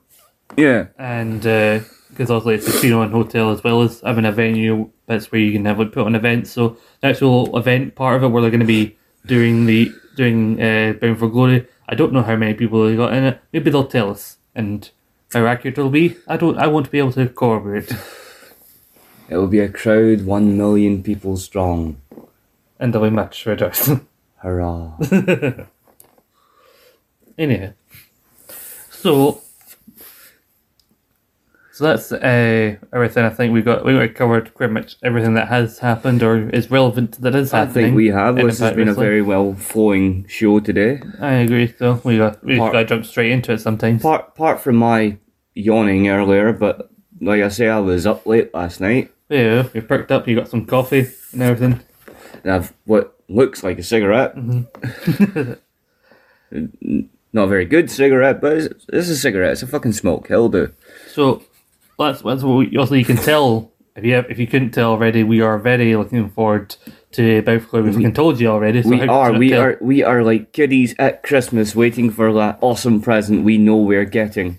And so next week we'll be back here reviewing Bound for Glory, hopefully in a positive manner. Yeah, hopefully we'll get everyone we've picked for our choices. We disagree on maybe one or two a little, but nothing too heavy, I don't think. Yeah, I won't be able to. Well, I wasn't going to watch it live, but I have to avoid some spoilers on the Sunday. Yeah. Watch it because I may not be able to watch it till sometime in the evening because I've been invited to a birthday party on the Saturday night. Didn't ask to be invited, but I got invited anyway, so it'd be rude for me not to go. You would do. And it's near, it's in Kirkconnell, so I may end up back at my brother's place afterwards to stay there, which means then also having to make the trip back. Wavescateel was quite a bit away from where I live. Yeah. Which means I wouldn't be able to get back and watch Bound for Glory until sometime in the evening. Would you be able to watch Bound for Glory at his home? Maybe. But then we might have other people there and they might not want to watch wrestling, so I may have to wait till I get home. Well, if you're able to, I suggest you watch it. I might. Yes, do that. Don't tell me what to do. Yes, I will, Bitch. because I'm telling you sense, you bitch. But anyway, hopefully we'll talk about it, and hopefully we'll be talking about it in a positive sense, as I said. And then the following week we'll be going into November and celebrating our 4-year anniversary. Yes, and we can hopefully celebrate by laughing at the fact Mickey James was smooshed into the fucking mat like the bench he is. Maybe. Hopefully. If somehow, and then if this is the version of events, I'm just predicting here. Say Mickey James somehow wins, Yes. but everything else that you want to happen goes your way, like Josh Alexander winning and other people winning certain matches. Yeah, if everything else goes, I'll still be mildly pissed, but I'll be overall happy. Yeah. You know? And if Mickey James actually surprises me and puts on something I don't believe she's capable of, you know, competent match, I really don't. She may have been, but she ain't now. And if she can manage to have like a competent match without talking, then hell yeah, cool. You deserve your win, you bint. But I really hope that Deonna destroys her. You know, I mean, I don't always like when Deonna does her promos. I don't think she has great promos a lot of the time. But you know what? She's better than fucking Mickey. And following that, we're going to be going another Impact kind of related thing. We're going to go back to our retrospectives, and this is an idea kind of I think Paul suggested, but I'm really behind it. We're going to do a retrospective of the X Division Championship, which is going to require a lot more research than the light heavyweight title. No, it will. And that's going to be a trickier one to maybe look for matches for. It'll be good. The research will be fun, I think. I have a few in mind off the top of my head that I can think of, but we will. Like, it was easier to say so and so wins it off this person, then defends it this person, and then wins it. And this so and so wins it when it was a light heavyweight title, which had like you could count maybe on both hands and our champions. Fucking hell, it would take a wee while for me to name everybody X Division champion, but it's been through some highs, some lows, and then some highs again. I believe in that regard, both of us are going to have to take a lot of notes. A lot of notes. We will have a folder. A little binder. Okay, section A/B. Yes. Section 11C through D. I'm just saying numbers and letters now. Yeah. You're just saying business words, Jack. Aye. Business. Well, that is still to come, and we hope you guys will follow along with us, and hopefully you'll follow us on Twitter at SBRamble, or follow at Rogue_Baines. You can find us there as well. Get me at ScumCloud1986. Follow Suplex Retreat at Suplex Retreat, where you can find where I tweeted out the main notes and the takeaways from the Josh Alexander media call, and the clip where I asked my question is available in audio form on their social media at Suplex Retreat, as I said. Also like us on Facebook, facebook.com/Rambling Podcast. Get us on Anchor, Spotify, iTunes, Google Podcasts, Podbean, wherever you get your podcasts. Rating or review if you are be so inclined. And we'd be ever so grateful. We will. It would be much rejoice. Yeah. But given that Paul was annoyed he didn't get to hear his music recently for the Triple Threat, why don't we play us out, and you can bang your head along whether you're listening to this on your headphones in the middle of the street with the ELP, El Phantasmo's music. Maybe. Yes. But likely not. But maybe the next X Division champion. Yeah. Goodbye, everybody. Bye.